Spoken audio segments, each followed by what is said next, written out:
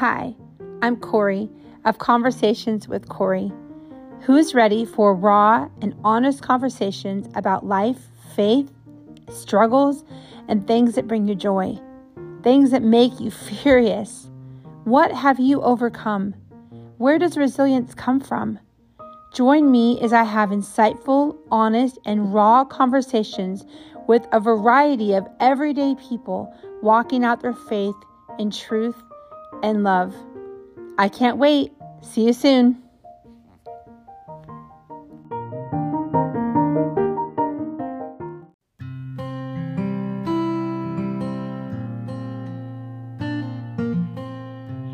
Well, hey everybody, this is Corey of Conversations with Corey. And today I really want to talk about a life skill that I have learned through trial and error, mostly error, and lots of trials. And the life skill is how to move from a platform or how to move from a springboard of faith versus fear. I think that's a really important topic for the world we live in. And even though you don't have maybe the same circumstances or the same stories I do, we all have to live with overcoming fear because it's natural to be afraid, and it takes time to teach ourselves and to learn how to walk in faith. And you probably heard it said that to walk in faith doesn't mean that we don't have any fear, but it just means that we don't let the fear that we have control us. So I wanted to kind of recap a little bit. We talked about my story and about how we came across my husband's diagnosis of a neurodegenerative brain disorder that is terminal without a cure or a treatment. And I want to address kind of the backstory after he was diagnosed, how we went from that stage of finding out that there was something wrong, and we felt so helpless in that, diagnosis because there is no cure, there is no treatment. It's pretty daunting. How do you go from that place of finding out something is not gonna go the way you thought it was? The trajectory of your life has just shifted, and now you have these decisions ahead for you. And the decisions that I had to make in that time period were paramount. Now, of course, at the time I didn't, looking back, I realized that they were paramount because they are the decisions, they are the stepping stones, they are the building blocks of the future that we had started to build then and have built now. And they're the reason I have any joy at all inside of me, because I had to conquer the very first thing that came against me, and that was fear. So what do you do when you have no control? You can freak out, you can throw a tantrum, you can go into freeze mode and flight mode and all the modes you can go into for fear. You can run from it, and try to never let it catch up to you. And those kinds of people are just busy all the time and they don't have any downtime. They don't want to allow themselves to feel. And so to not feel, they're always moving. And I always like to say it's like a train that's on a train track around the bottom of maybe like a Christmas tree, always moving, never going anywhere. It's kind of like that. And for much of my early life, I would think that would be a good description of how I personally handled emotions, not just fear, but emotions in general. I didn't really, some people are very emotionally intelligent, and I was not one of those people. I was one of those people that didn't like to feel things, didn't like to confront things, didn't like conflict. So I would run from those emotions until they were strong enough that it forced me to come to terms with them. But I'm not confrontive or even like confrontation by nature. It's something I've had to learn. And I've also had to learn when to just let it lie.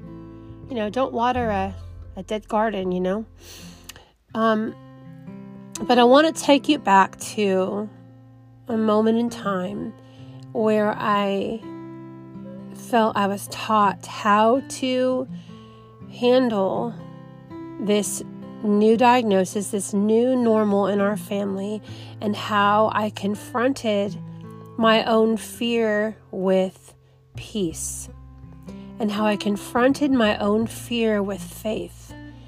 And instead of running and moving all the time and keeping myself, that busyness we get into, I decided to take a year off of all the working I was doing.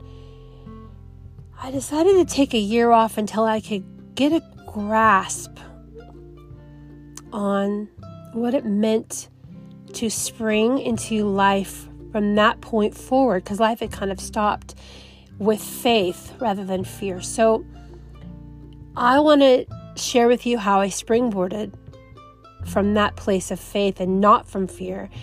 And it's actually kind of simple.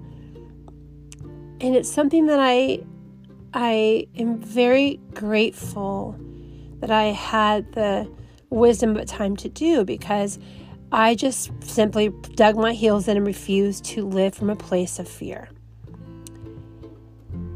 So I'm in my kitchen one day and I'm having a conversation with God, which I do when I wash dishes or when I'm doing laundry. I'm just kind of talking with him in my mind, and I'm having this conversation about next steps, and I'm just confessing how afraid I am, because I don't know what's going to happen next. I don't know how this is going to change my life, although I know it's going to be a big change.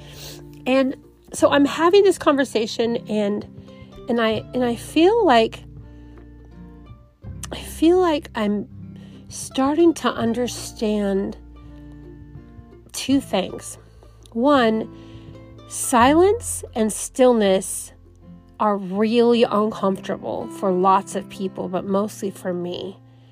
I have, a little ADHD, and as an adult, it's hard even still to hold still. So being still is not just physically hard, it's hard in every way. And when you have a lot of emotions running through you, it's really hard to hold still. But I had this understanding that I needed to be still, because what I needed to gain in this moment of conquering fear was only going to be found in my stillness. And so I had to kind of slow down intentionally, and I had to kind of, I guess I say I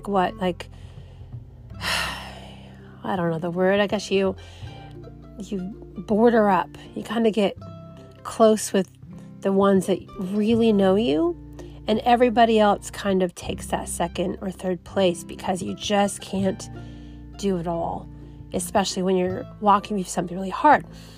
So I was sitting in my kitchen, I was doing dishes, I was having a conversation with God, and I realized, I'd always heard for the grace of God, blah, blah, blah. And I always thought, grace, it's so cute, such kind of a tender word, not a very strong word.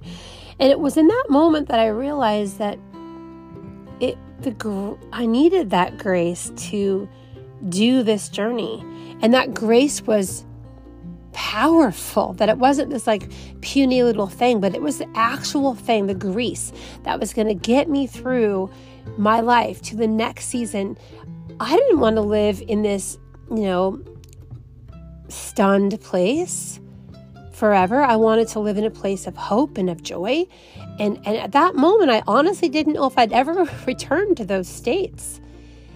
It was such a grievous diagnosis, no cure and no treatment, and just such a grievous thing. And I didn't know if I would be able to return to the state of carefreeness again, where I wasn't always worried about something. And I heard this phrase in my mind, and the phrase was everyday grace. And I knew that the success of myself, the success of my family, the success of us walking through this with any kind of peace, with any kind of joy, with any kind of I just knew that walking through this was going to require the strongest grace I knew. And I knew that conquering fear was going to be this everyday decision that I was going to make to not be afraid. And so I laid down my midwifery cap. I was a student at the time working in a birthing center setting. And I knew that I wanted to complete this midwifery school. I knew what I wanted to do with my life. I was going to be a midwife. I wanted to do out-of-hospital birth. I wanted to be well-trained. But I knew in that moment that the busyness of midwifery school, the busyness of life, the busyness of going to births, the busyness of all these things would keep me from feeling and keep me from really embracing this moment that had come upon us suddenly of my husband's diagnosis with Huntington's disease. And so I knew that I couldn't just keep going.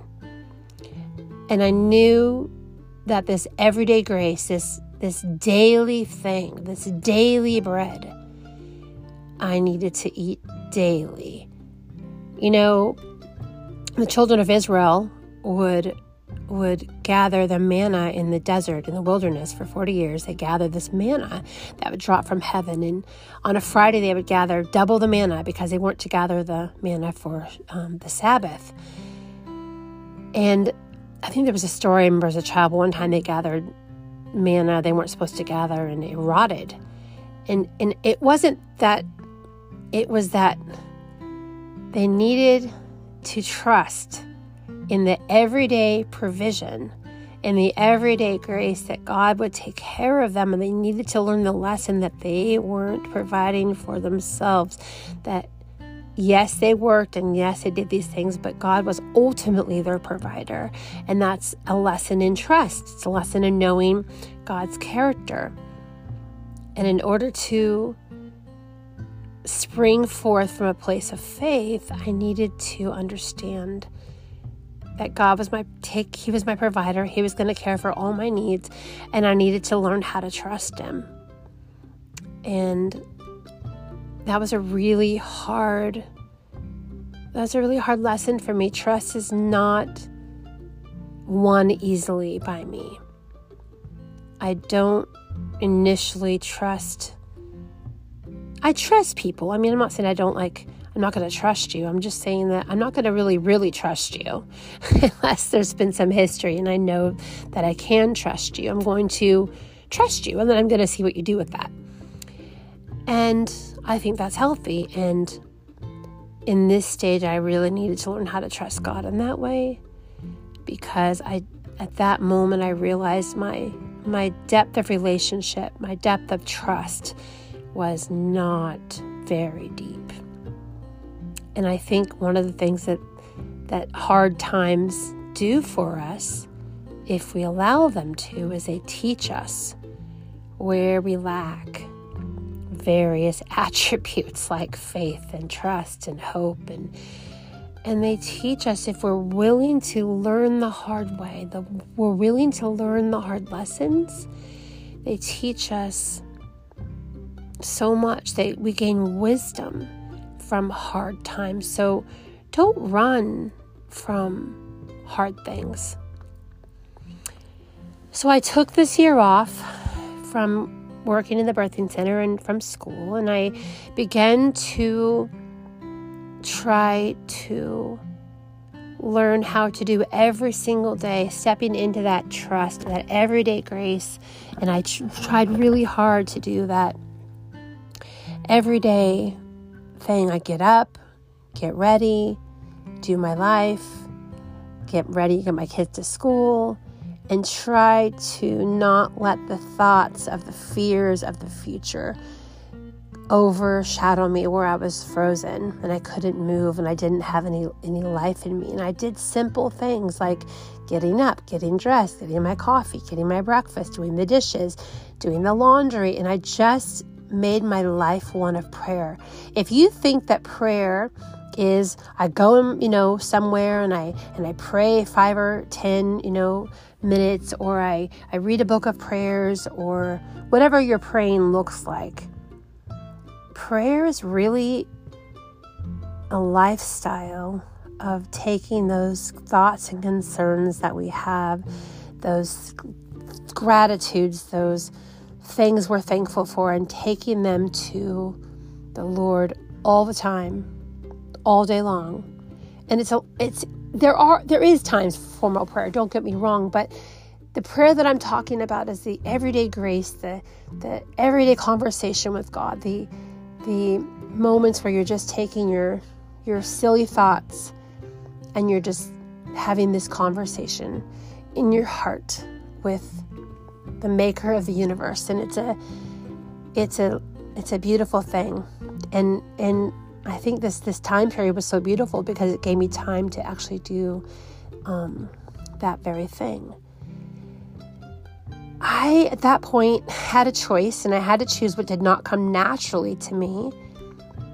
And I had to choose not to move until I could move from that place of faith and not fear. And that's how I came to that understanding of the everyday grace of God. And that ultimately is how I've learned how to trust Him.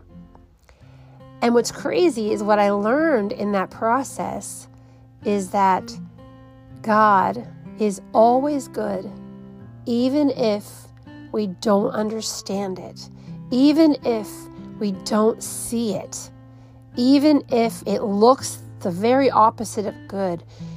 God is always good, and He's always working things out for our good, and He can be trusted.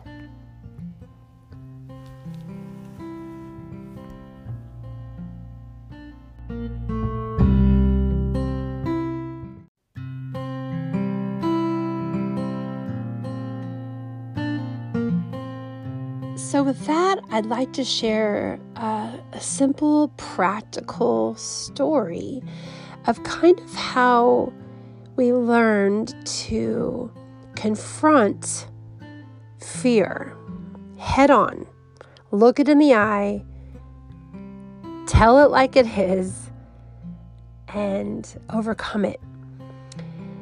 Because fear in my past would have overcome me. I wouldn't be overcoming it. And I think that's true for so many people. I think that's true that fear for some of us is a real entity. It's a life force within us. And fear is not your friend when it comes to the way that it debilitates you. There is a holy fear, like of God, and there is a fear of doing stupid things, like don't walk too close to something that you could fall off of. That's a logical, reasonable fear. But I'm not talking about that kind of fear. I'm talking about an irrational fear, or a fear of things that haven't happened yet, like a fear of the future. What's going to happen if I don't have, if this person has this problem, and then what am I going to do? I'm going to be alone. It's the fear that springboards more fear. It's the fear that doesn't lead us to peace. It's the fear that leads us to unrest and future guessing and future fears that haven't happened yet because we're not in the future yet. And it's the ability to stay in the place of peace, the ability to stay in the everyday grace of God is a learned thing we do. And I want to share with you a little story. When we would go to, there's a clinic we go to every couple times a year called the Huntington's Center of Excellence. They're wonderful people, and we go to basically be studied and to learn the newest treatments for symptoms of the disease. Now, it doesn't treat the disease itself. There's no cure for that, and there's no symptom. There's symptom cures, but there's not, or I should say symptom treatments, but not cures. And so, there's medications you can take for movement. There's medications you can take for mood, just like with anything else, but it doesn't really cure the problem. But we would go to these appointments, and because there really wasn't a cure, and because there really isn't a solution to it, it can be hopeless. It can feel daunting. I mean, we go see 6 to 8 doctors in a very long 4 to 5 hour day. We'd spend half of the day there. It can be mentally and emotionally exhausting, especially in the early days when we were kind of waiting for symptoms to appear that were more physical, and we weren't seeing very many symptoms. I mean, it could just seem like you were kind of waiting for the future to fall on you like a big heavy wall. And so we go to those appointments and we try to go in faith, but after 4 hours of just, movement tests and walk with your foot in front of the other, and can you hold your balance, and just all the different tests, cognitive decline tests, and all the different tests we would have, we would leave and would just be kind of wiped out. And it could feel a little depressing. And so one day we were driving back. We had about a 2.5 hour drive from the hospital, the clinic we went to in Northern California, back to our home. And we were driving back in the car together. And my husband and I, we were talking about the visit and, trying to kind of just make light conversation. And it was a long day. We got some lunch and we just were driving back. And I said, I feel just so heavy. And I wonder if we couldn't maybe say 10 things that we're grateful for. And so my husband and I decided to start saying things we are grateful for. So we're kind of driving down the road on the freeway, and I said, I'll start. And I'm grateful for my family. And then he said, I'm grateful for my wife. And I said, I'm grateful for my husband. And then I'm grateful for this car. And I'm grateful for a house. And you know what was 10 grateful statements turned into 2.5 hours of gratitude and thankfulness and kind of a refocus of, this focus on your decline, focus on your degradation. We were focusing on something that we could actually see, that we could make ourselves more aware of the moment that we were living in and less aware of all of the unknowns of the future, because the unknowns can just feel so real. And yet they're not real because they haven't happened yet.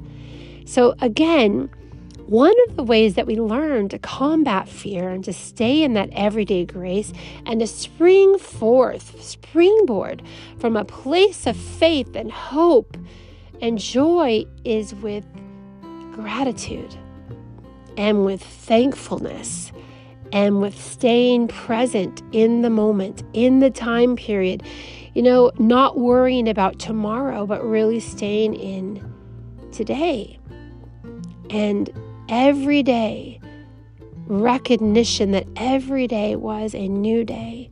Every day is a day full of opportunity.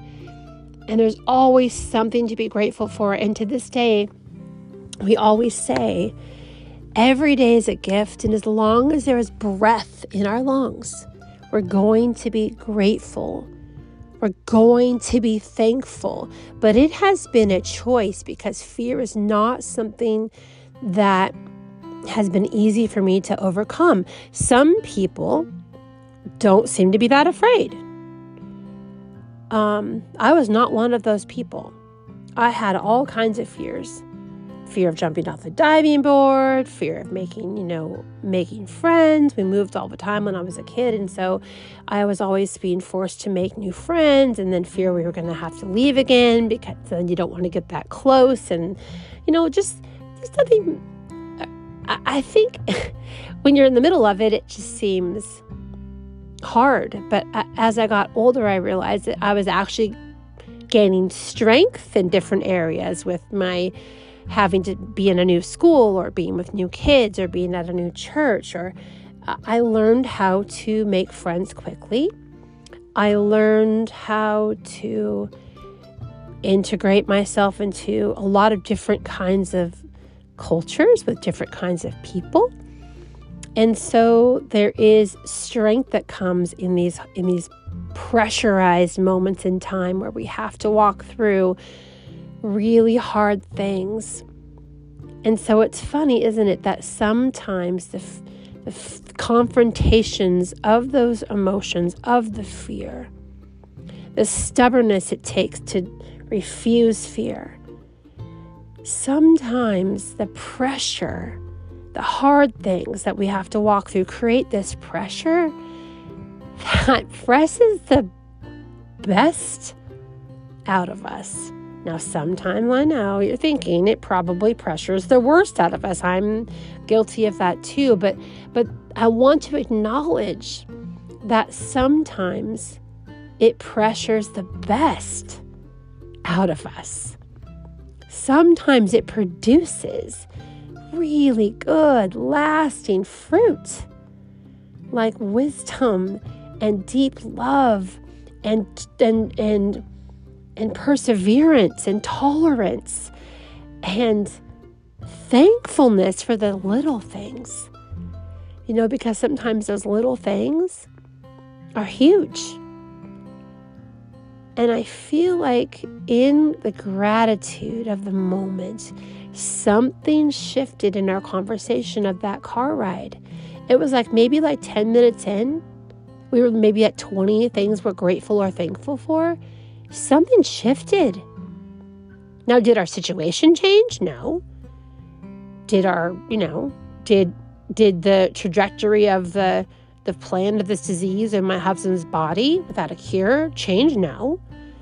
What then changed? Our attitude changed, our mindsets changed, our focus changed, so that we could see something that was realer. Is that even a word? More real than what we had been given as to be the truth. And truth is a funny word because, yes, there is fact that there's this disease, and there's fact that these are what it looks like, and there's facts. But facts aren't always truth. Because I don't know that, 5 years from now or a year from now or tomorrow there won't be a cure. There wasn't always a cure for things that penicillin now cures. I don't know what God's going to do. I don't know if He's not going to part the Red Sea and allow us to walk over on disease-free land. I don't know. But I can do this one thing, and I can learn to trust in the everyday grace, in the truth of today, in the truth of the moment, that right now we're here, we're together, and we have a lot to be thankful for. There's breath in His lungs, breath in my lungs. There are people to love. There's life to be lived. And I think if we stop for a minute, no matter what we're going through, and we recognize that there is this powerful force of everyday grace given to us in the daily bread, in the daily acknowledgement that today is a gift from God, a new day, and anything is possible in this day. there is such a hope from that place. And that is a beautiful springboard. Nothing good comes from a springboard of fear of something that hasn't happened yet. Nothing good comes from fear. Fear is the faith of hell. Nothing good comes from it. There's no place in us that was created to carry and give birth to fear. We were created to live and carry faith and hope and love and and I think as a midwife it's interesting because I always go back to birth in my thinking, but what we give birth to matters because it affects our lives. It affects those around us. Giving birth to faith, springing forth from a place of faith is always good. And learning how to trust and to confront and to stay in the present moment and to stay there in gratitude and thankfulness, it shifts atmospheres. It shifts us. It shifts our families. It releases hope.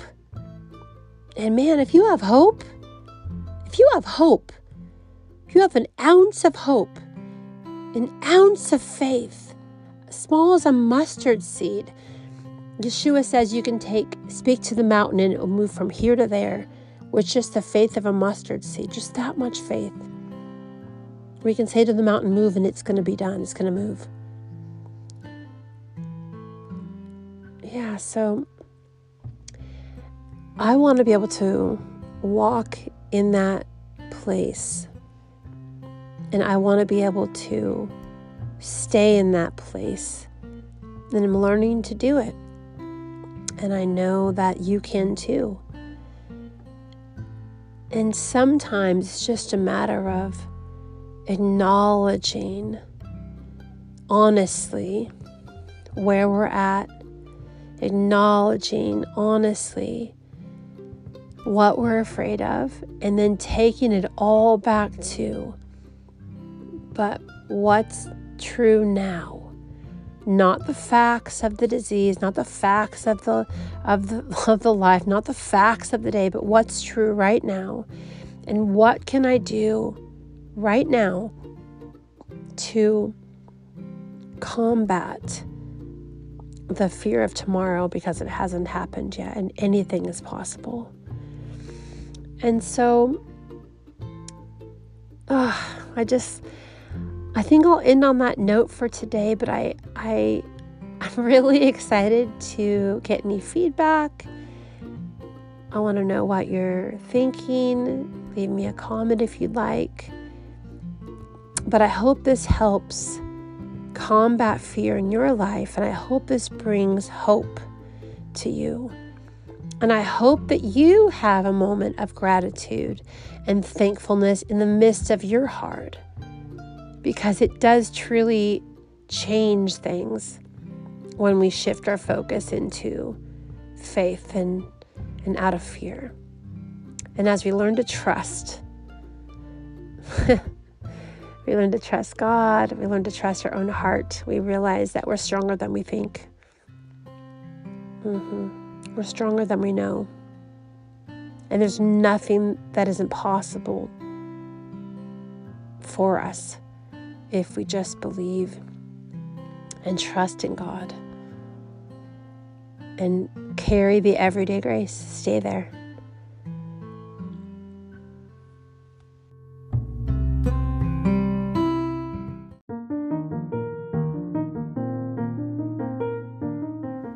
Hey, this is Corey. Thank you so much for listening today. And if you liked what you heard, consider giving me a follow. Have a wonderful day. See you next time.